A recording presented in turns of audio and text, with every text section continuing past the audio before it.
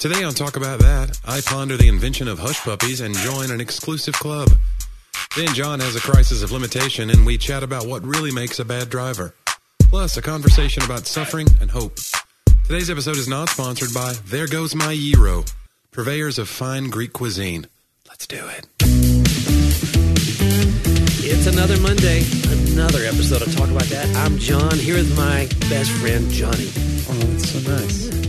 You bought me lunch today. Yeah, but it was one of those weird It things was where weird. She they brought it and they combined put the it all on check, one check. And you then would have had to go through a whole thing.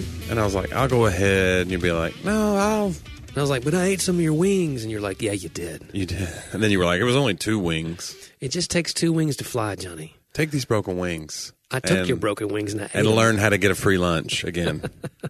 Learn to eat so free.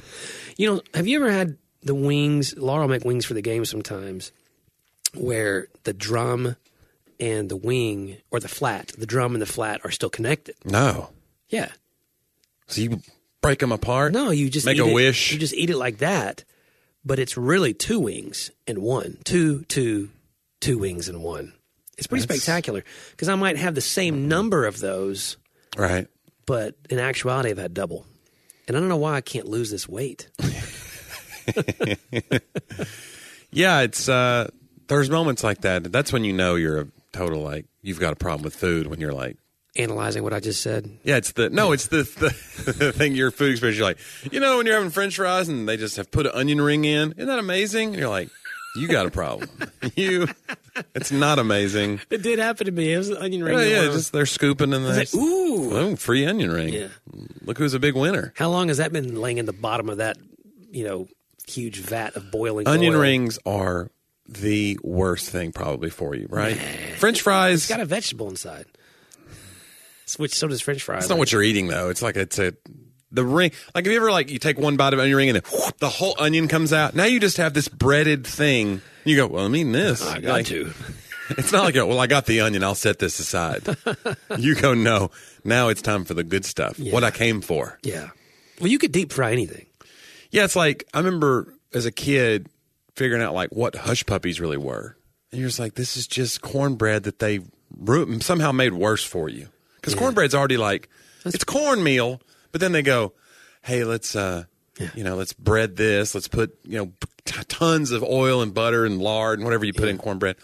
But then they go, what if we threw balls of this in the deep fryer? Now you got something. Well, you know where it came from, supposedly. No. It literally was to hush the puppies up. Okay. So the dogs that beg at the table, this was like the extra batter that fell into the oil. Right.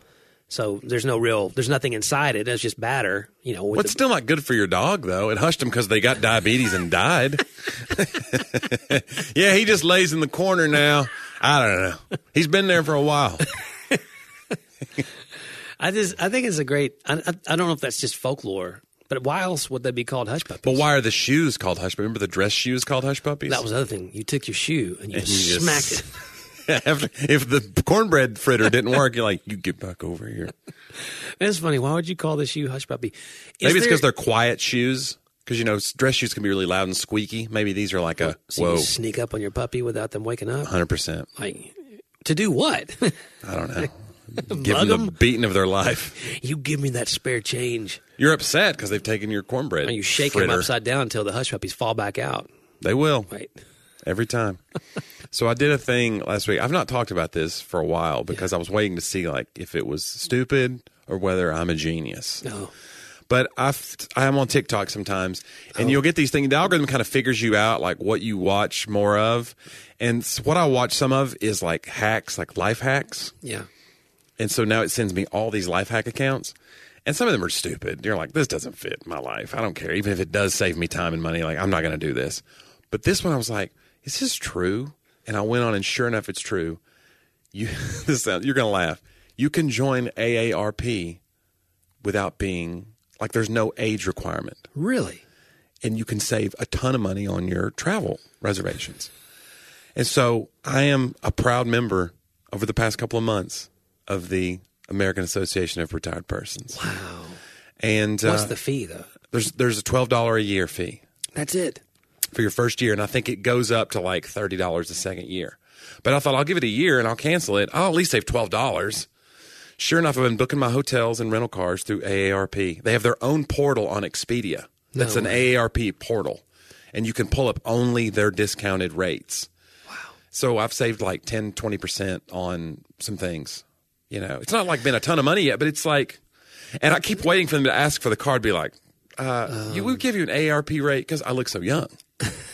But no one's carded me yet. So it makes me think, maybe I look pretty haggard. So say, this reminds me of our television idea.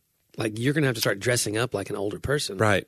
Wearing makeup just to get the 10% discount. Yeah. Some places it's more than 10, but I get the magazines now, you know, like the Stand Up for Your Rights. It'll be like a front cover, be like, you know, stand up for your Social Security benefits. And I'm getting that in my mail now. So it's kind of like, I don't know if this is worth the savings to now be associated with. You're a part of the lobby now. Yeah, I am. I'm like one of their big people. They're like, we got to get Johnny out to talk at this next convention.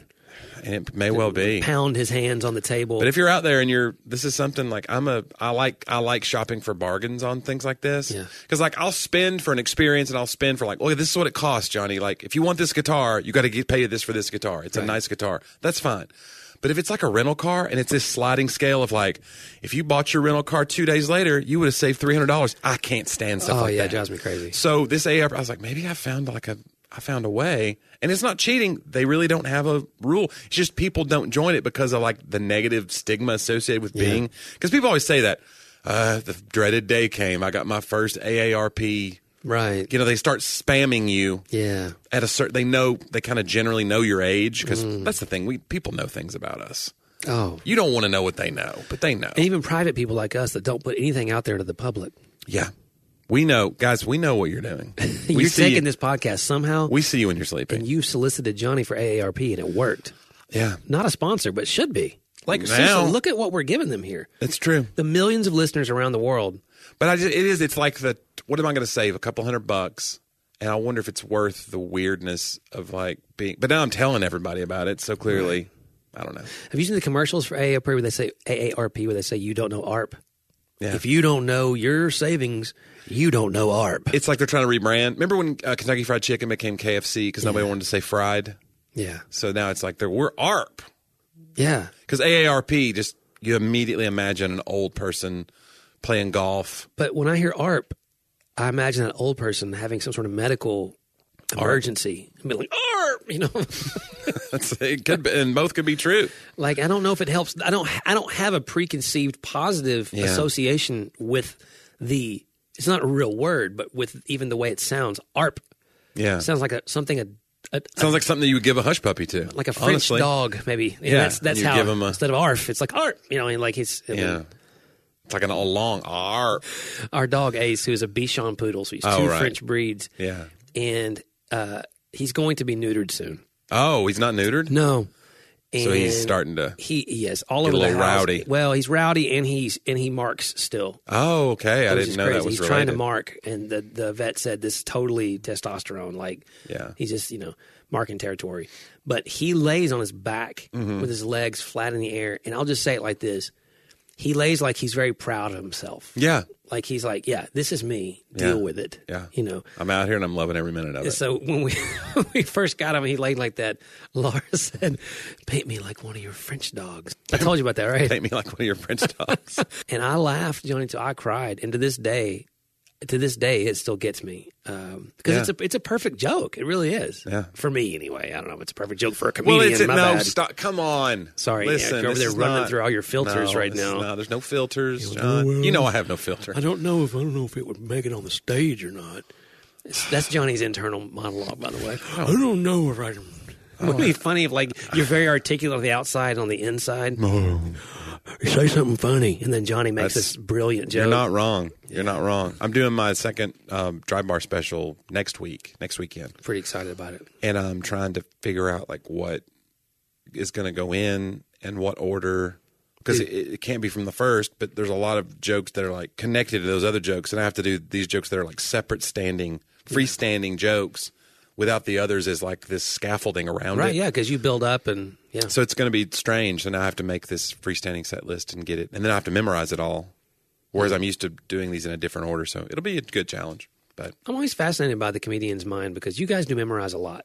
I mean, it's like acting. yeah. You but some of it's like muscle memory after a while where you could be doing it while someone's punching you in the face. You're floating above your, we talked about that before, like even a sermon illustration. If you know where you're going, you're kind of floating above yourself. You're like, I wonder if Chili's is open for lunch anymore. Do they just open for dinner?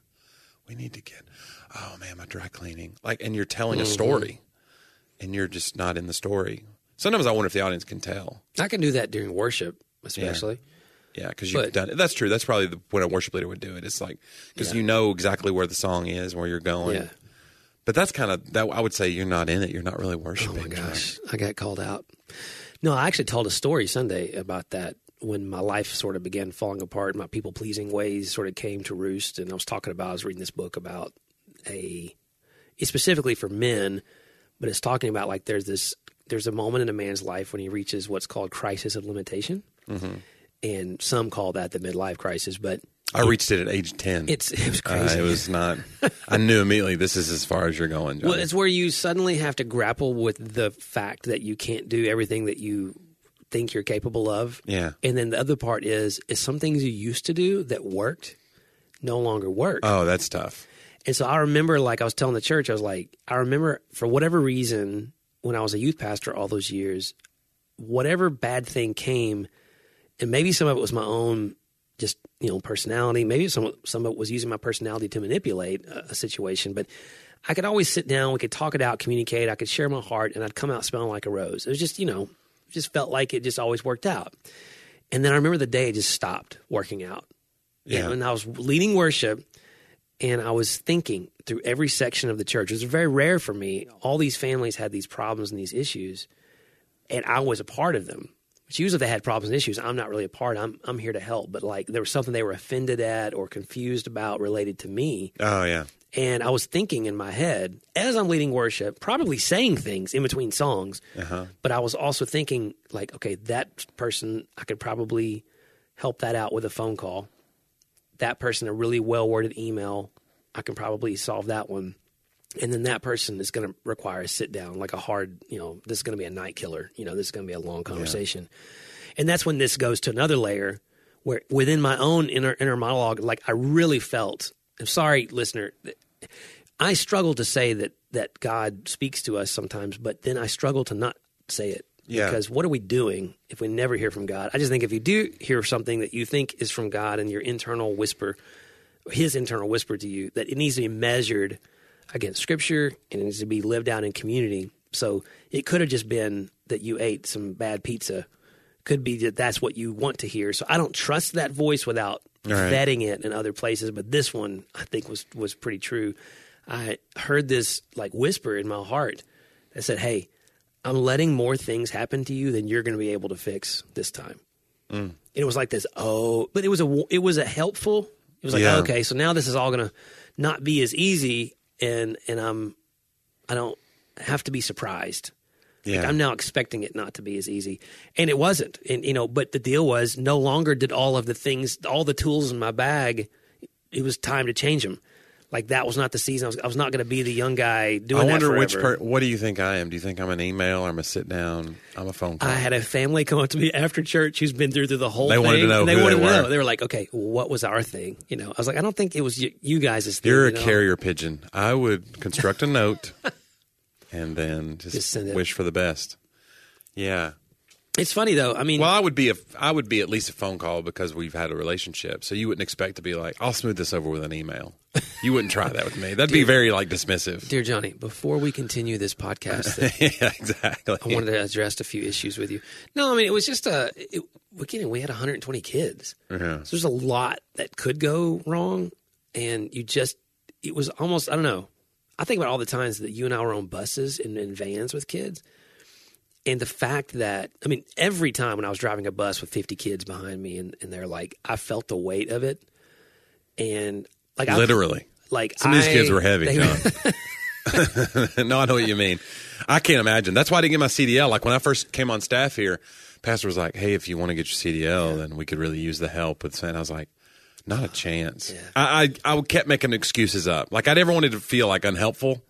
look unhelpful. Right. But deep down I was like, I ain't getting that CDL. It was. I'm probably a little bit of control freak. Like I feel better when I'm driving usually. Yeah. So there's that. Yeah. Which I don't know why. I'd rather You're always like, come on, jump in here, big man. Yeah. You're always like, whenever we show up and we're going to take one car, it's always your car. Because you're like, come on, jump in here. Well, I'm probably going to go faster than you, which is good. I'll be the one to get the ticket. Like, Johnny, I live on the edge, bro. You know that. I don't think that's it. You don't think it's it? I think it's total control. I think you're a great driver. I don't have a problem. Look, there's some people. You just don't want to get in because they're bad drivers. But I'm happy to ride with you. Isn't it interesting that everyone thinks they're a good driver, though? I don't think I'm a good driver. No. But I'm thinking people who are bad drivers don't necessarily They don't know see they're that a bad about driver. themselves. Yeah. Because who would ever? Because it's almost like it's a huge. It feels like a character flaw, but it's not really.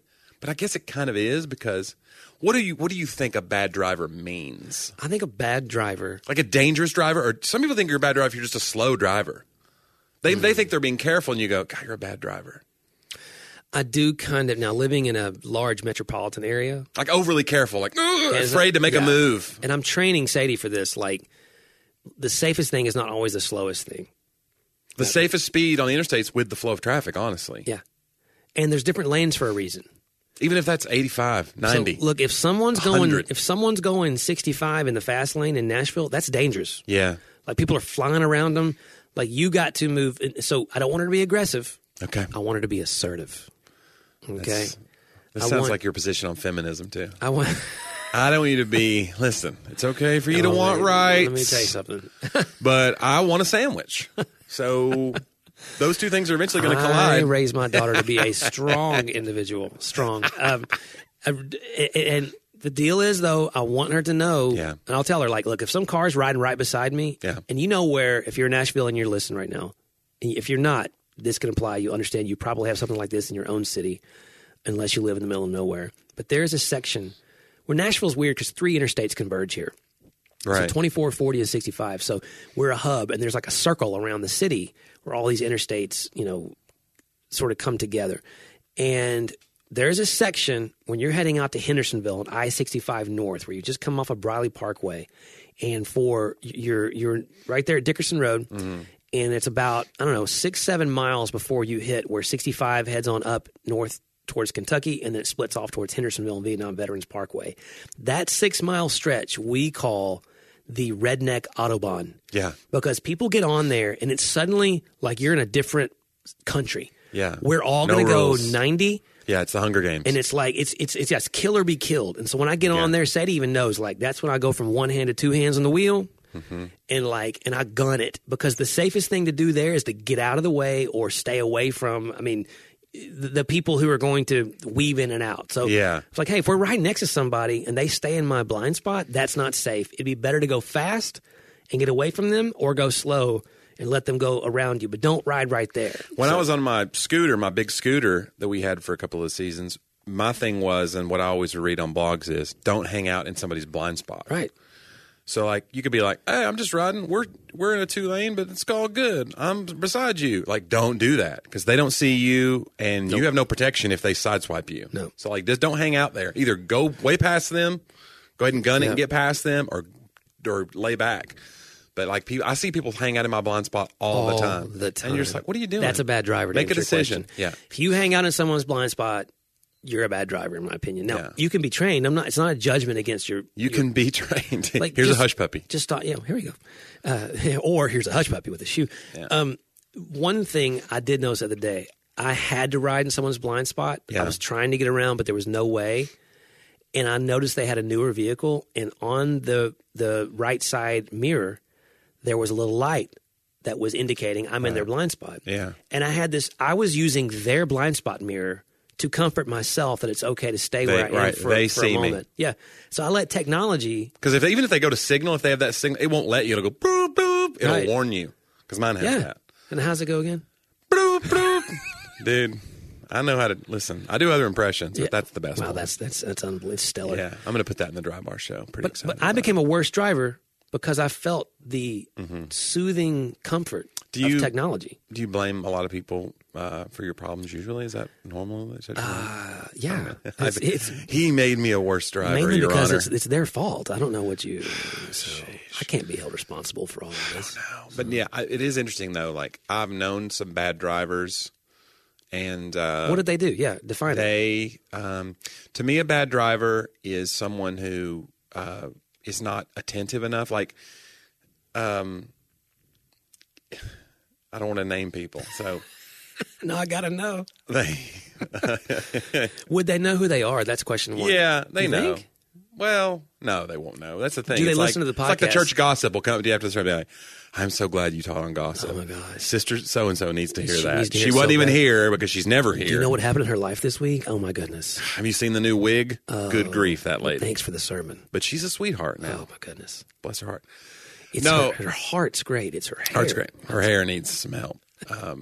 But no, like, it's about, like, paying attention before you back out of places or it's not necessarily like, but yeah, a really painfully unaggressive, unassertive driver is more frustrating to me because Yeah. I'm just like my brother will drive with me sometimes on trips, and he's a good driver, or I wouldn't let him drive because I couldn't. You can't. You know what I'm saying? Like if you're in a car and you're like, "Hey, you want to take a shift driving?" and you're like, "I'm not going to be able I'm to." not going to rest, yeah. So I'm just going to drive. Yeah. He's not that.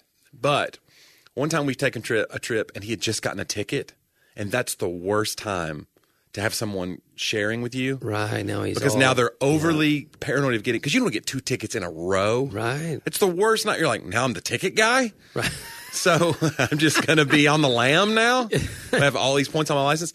So like, it was a week after he had gotten a ticket, or maybe he got a ticket on the road with me. I think we've gotten warnings 3 times because we said something to the effect of like, what are you doing? I'm on the way. I'm driving my brother. He's a comedian. Oh, really? Hey. And then I'll lean in, and then like one time I even gave a cop a DVD. And then my brother's like, You man. bribed a cop. Well, he'd already decided to give me the warning, and I gave him like a little download card or Hey. something. Listen, Hey, as long as we're doing this, as long as we're being transactional here. Hey, thanks for all the great work you guys are doing. And but yeah, so he's gotten a couple of warnings with me, but I think he'd gotten a ticket back home, and then we were on a trip, and it was just like he is just gripping, and we're going like 5 miles under the speed limit, and I finally go, dude, yeah. we got to go to Wisconsin. We're not going to make it. Yeah. Please. And then he finally started going 10 over. But that, again, that's a me thing, probably. Sure. Because it's not like that saves you that much time. 10 miles an hour, and we're going 500 miles. You might shave 10 minutes off the trip. But it did bother me. And I did make a note of saying it. It probably irritated him that I said something because he's like, dude, what do you want me to do? Just like gun it? Are you going to pay for my ticket? That's probably what he was Yeah. thinking, which I get. And you're no, like- I'm not. Yeah. But if he gets caught, it's going to be his fault. But I have gotten tickets before. Like there was a time when I first started driving where I got like 6 tickets in a row. Right, I remember this. A couple of them were. I mean, I don't remember this, but you remember you telling me. Well, about in my it. 20s when I met you, in my early 20s when I met you, I was still in that string of getting traffic violations. A lot of It's moving like I was violations. consorting with a known criminal at the time. Yeah. It's very. There were insurance companies that said, we can't insure you anymore. Oh, wow. In my early 20s. And I told you about, well, you knew me when we did the one thing where I got my license suspended. Yeah. Or they said, you're suspended until this hearing. And I go to the hearing, and then they said, you're on probation. Yeah. For 6 months, you can't get a ticket. It was a year. And if you get a ticket within this year, we'll take your license away for a year. Wow. And then I got a ticket. Oh. But I went to traffic school and got it torn up. It was like an in-school suspension. So they never saw it. You could only drive inside the traffic school at Yeah. that point. But yeah. Isn't so, it funny how sometimes they say you're going to get suspended, but traffic school is like Yeah. grace. Like it just I wipes it off the guess record, man. And I don't know if every city has that. I'm telling you. Traffic school saved me many times. Well, that's in traffic school is technically called defensive driving course. Yeah. So they're teaching you to drive the way that we don't like. Right. Very Yeah. like you're not very gonna move. yeah, right. And so which we would say we drive offensive. Well, again, We're assertively. playing for points over here, okay? It is- I got to Longhorn 10 minutes before you, touchdown. It, You know what I'm saying? it is funny how, like, I'll But be I wonder, going. women don't do that. Men do that on trips. We're like, we didn't stop to go to the bathroom this whole 3 it was hours amazing. or whatever. Yeah, we're we just won. gonna keep going. Like your wife and child's bladders See, in I shambles. don't do that because my wife needs to stop a lot, and I'm just giving into it. Like, I look for the next pilot. But when you stop, and then they get out to go pee, and they come back with the big gulp, do you then go? You're like, what are we doing? Just reloading. Just reloading the cannon here. No, I like it. So when I wrote the book for Mr. Haslam, that's when I really became like. Well, that's why you like it, because those books are in his Pilot stores. You're like, I'll stop at a Pilot. Let's go in there and see how sales are going. Well, they're not in there usually. Oh, okay. I don't know why. They took down the display. But they do have that coffee machine where it grinds the beans for you. Oh, I didn't know this. Yeah. Oh, yeah. I'm not a coffee guy. Very fancy. So I'll go in and get Can't hide money, bro. Yeah, and then I'll send Mr. Haslam a text a lot like, hey, it's funny. People send him texts when they go to Pilots. I'll be hey, I'm in Kentucky. Here's, and he'll say, he doesn't always respond, but if he does. He's like, leave me alone. I have 300 stores. But he'll be like, was the bathroom clean and was the staff kind? Yeah, he wants to know if the staff was attentive and the bathroom was clean. Wow. He asks you. Isn't it interesting? Like, that's how it should be with every job, but kindness, I think it matters to me more. There's an old quote that I think about all the time now where it says, when I was young, I was impressed by clever people. Now that I'm old, I'm impressed by kind people. Yeah. And I think about that all the time. I worked with Kevin Nealon 2 weeks ago from Saturday Night Live, and I got last-minute word that I was going to get to open for him. And it was just a two-man show, which is really cool. And, I grew up on that cast of Saturday Night Live was my cast. That was because we talked about that before about SNL, that everybody thinks SNL is terrible now, but it was great when you were in high school. Right. Every generation thinks SNL, the best SNL was, which we're 5 years apart. So your cast would have been Will Ferrell, Chris Farley, Chris Rock. Yeah. My cast was Dana Carvey, Phil Hartman, Victoria Jackson. Eddie Murphy? No, I remember Eddie Murphy years. That was 83, 84, 85 when he was there. So I remember him, but the main cast was when I was in high school, where I watched every week religiously, was when the Dana Carvey years. But that's Kevin Nealon. He was like the glue guy. He was always the guy you could plug into a sketch, it would make it funnier. And he wasn't always well known for his character. He was on there 11 years. Yeah. And so it was so cool to get to work with him. And I'd heard ahead of time, he's so kind, because my buddy Brian Bates has worked with him several times. So I was kind of ready a little bit, but I thought, you never know. You meet your heroes. But he and his wife came with him too, who's an actress. I didn't know this. She was on Parks and Rec. She was a character on Parks and Rec. Do you remember the episodes about the candy heiress? Oh, yeah. She's the candy heiress. Okay. So that's his wife. So she was like above crazy, over the top kind, because Curry was with me, which I don't normally take her. It's a sold out show. So I was like, all right, Curry wanted to go. She's like, I want to go to this show. I go, all right, but I don't want to make any weird sudden moves and be like, assume I have a seat. So you may just have to sit like at the bar or something. And she goes, that's fine. I go, because I don't know if I can have you in the green room. I don't know what his green room rules are going to be. It's a small green room. I don't know if he's going to be like, can we keep this area clear? But so she was with me when he showed up with his wife, and she's like just effusively just going around, what's your name? Who are you? And she's introduced. And then other people would come into the room and she'd go, this is Johnny. This is Curry. Like she remembered Curry's name. And then Kevin's just so nice. He's kind of low key getting ready for the show. Yeah. But he was asking questions about our marriage and how long we've been together. Like it was so over the top kind. Wow. And it really made a difference. I was like, not that if he wasn't funny, I wouldn't be like, yeah, but he was a nice guy, because he was hysterical. But it was just that thing of like, he's talented enough. He doesn't have to be this nice anymore. And he's still just a good dude. And that's really impressive to me. Yeah. I mean, I think the things in life, it's very interesting. We talked about that Sunday a little bit. This idea of we really want to measure who we are based upon what we accomplish and what we do. And that God's measurement of things is he is certainly scripturally more concerned about who he is forming you into than he is about what you're going to do or where he's leading you. Right. What are you becoming when you get the success? What kind of person are you going to be when you get it? Yeah. Or more importantly, who are you becoming in the failure regardless? Like I was reading this morning that we rejoice in our sufferings because suffering produces endurance. Yeah. And like I was going through this, and it's one of these like roll your eyes with God kind of things. You're like, I was going through the process because there's some suffering in life, and it produces endurance. Endurance produces character. And I was like, anytime someone says, my dad would say that, adversity produces character, and you're just like, when you're young, it just sounds so ridiculous. Yeah. Like, okay. But it's like a cycle. Like character would give you success because you've built this character from adversity and failure. So now you get this character. People want to be around people of character. Then you get success, and success makes you lazy. Yeah. And you lean on your personality, your talents, which creates failure. Yeah. Which creates it's like this thing. Like nobody ever gets to success and is like, we did it, and now I'm this like it.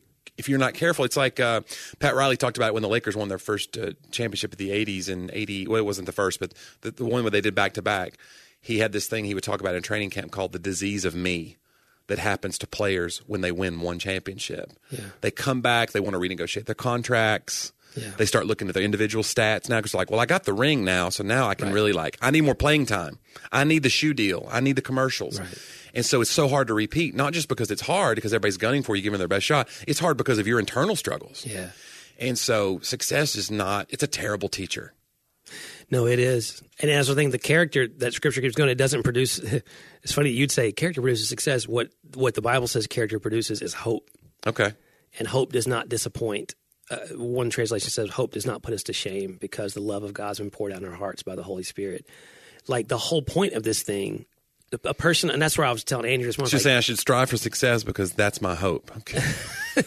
Well, I was like, I get the endurance leading to character, that's for sure. And there's no easy path to build character. Right. Like it has to go through some kind of suffering or some sort of adversity. There's no path to muscles without a weight. Yeah, Dave Ramsey used to resistance. talk about when you give your kids inheritance, but no like money sense of where the money came from or how you earned it.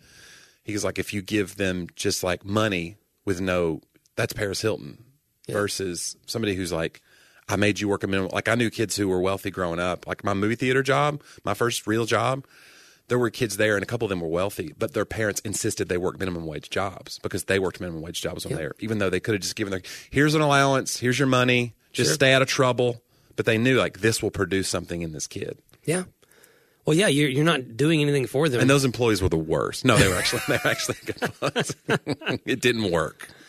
I always wonder, though, I mean, does character, I think the reason character produces hope, and this is what I told Andrew this morning, is very strange. It's not like, oh, I have hope. It's more like, wow, that guy was really, I have hope.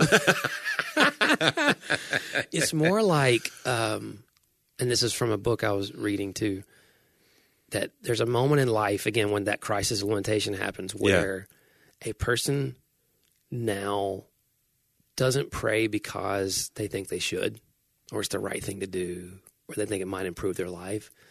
Like at that point, they pray because they're so desperate they can't survive without reaching out. And so and that's not anything you graduate from. Like the ones who really grow in character become, we talked about the Apostle Paul before, like chronologically at the beginning of his letters, the closing started with the least of the apostles, which sounds like a really humble thing to say. Then chronologically, he always called himself something at the end. By the very last letter, chronologically, 2 Timothy, I think it's 2 Timothy, he calls himself the chief of all sinners. Like his life in Christ had moved him from just like that's another level of humility that you can't contrive. Yeah, he was more aware of his brokenness. And so, like, there's this moment where I think the hope for me is character produces hope that I don't have a hope that this is all going to work out anymore. Like that's a 43-year-old reality. I don't have a hope that whatever we're going to do is going to succeed. I believed because most of the things I did succeed. That's our show, everybody. So, guys, have a great day. But things seem like they succeeded easier. Yeah. Remember how when our band didn't take off? No, what was that? I know it was like, it was like we didn't get famous. We were shocked. Yeah, because especially when we actually had good songs and a good recording, it was like this. What the world owed us that. We felt, but we're talented and we're good guys. Listen to the crap they play on the radio. Why can't we be that crap? Right, our stuff's better than a bunch of stuff. Like you go into this, and you're entitled for success. You kind of expect things to happen. Now, it's not. There's the difference, and he talks about this in this book, like. You can go the other way and become the bitter old man or woman who you learned this crisis of limitation. It hits you, and instead of like going through that process of character and endurance and hope that leads you to keep reaching out and relying on the strength of another higher than you and continue. At that point, if you dream, it takes courage. When you're not expecting it to all work out, now to go put yourself out there, it takes a a lot of courage. I've even told Laura that a few times. Like, it's a weird thing for me to say because I consider myself a pretty brave guy. There have been things I've had to pursue in the last 2-3 years that it's taken flat out like courage inside because I don't have this like, you know, right. It may not be okay, and I have to do this anyway. This bubbly, euphoric sense this is all going to work out. I know. Yeah. I may hit another brick wall after another brick wall, and what am I going to do then? Am I going to give up, or am I going to keep going? Am I going to keep trying to do the right thing? And so now I have to hope somewhere else. I can't hope anymore in the outcome. So it's produced like a real hope. Like, well, this may not work out, but who am I becoming? Anyway, just a... We hope you'll do the right thing today, listeners, and go to talkaboutthatpodcast.com. Oh, wow, that was a where you can find quick turn. Over 200 archived episodes to enjoy, audio, video, digital. I don't know what it is. You know, Bitcoin. Johnny's not our technical director. No. You can even go see our Patreon, kick in a few shekels, help us make more content. It's great. We've got a marketing team working with us now. That's why you see more of our reels. If you see our reels out there, share the reels and like them. That's how more people see them. You've got to trick the algorithm into liking us, you guys. Please. Because the algorithm... It wants to destroy us. I think it's become self-aware. It wants to destroy us, and you have to protect us. It has one mission, to take down, talk about that. Only you can help. Can prevent. I don't know. Algorithm fires. You should, hey, listen, and this is a true story. Yeah. Like Johnny's Instagram got hacked and shut down. People are tired of hearing about this. Hey, guys, I'm not going to stop until this wrong has been righted. All right. So right now, hey, if everybody did that, that would, I don't know, we have thousands of listeners, so hopefully, if everybody did it, we could grow this thing back. Oh, my goodness. We could heal back. Could build back better. No, you're like a starfish that lost one of your limbs. Appendages. What do you call those things? We did that last week. We talked about lost limbs. What are you with the limbs thing? I didn't do that. You talked about the guy with his arms. You started, though. If I had to lose a limb, I think about this. Try making that into a reel. Some of those got dark. If you just took a 60-second clip of last week's episode, it was like, wow, these guys. Yeah. I'm going to blame you for that. Hey, while you're on Johnny's page, though, you'll notice that one of his friends, another person that Johnny follows, you must just come right over and follow John Driver, too. That's true. It's John_Driver. Yeah. Sorry.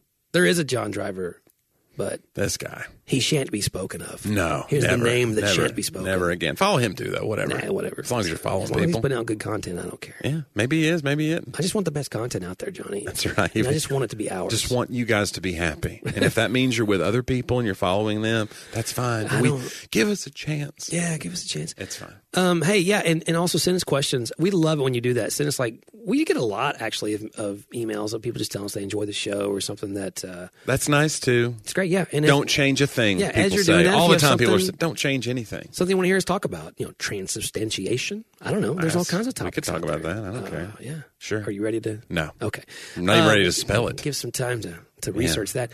Hey, also, several of you have taken me up on my free book offer. Yeah. So if you are willing to leave an honest review on Amazon, I'm doing a book giveaway right now. So just email me at john@johndriver.com. And those of you who have, you should be getting your book in the mail pretty soon. And thank you for doing that. And check it out. But also leave us a review here. And talk about that podcast. Do the right thing, you guys. Yeah. Guys, it means a lot that you join us every week. It really, really does. So share it with a friend. And we'll see you next week, y'all. Talk about that.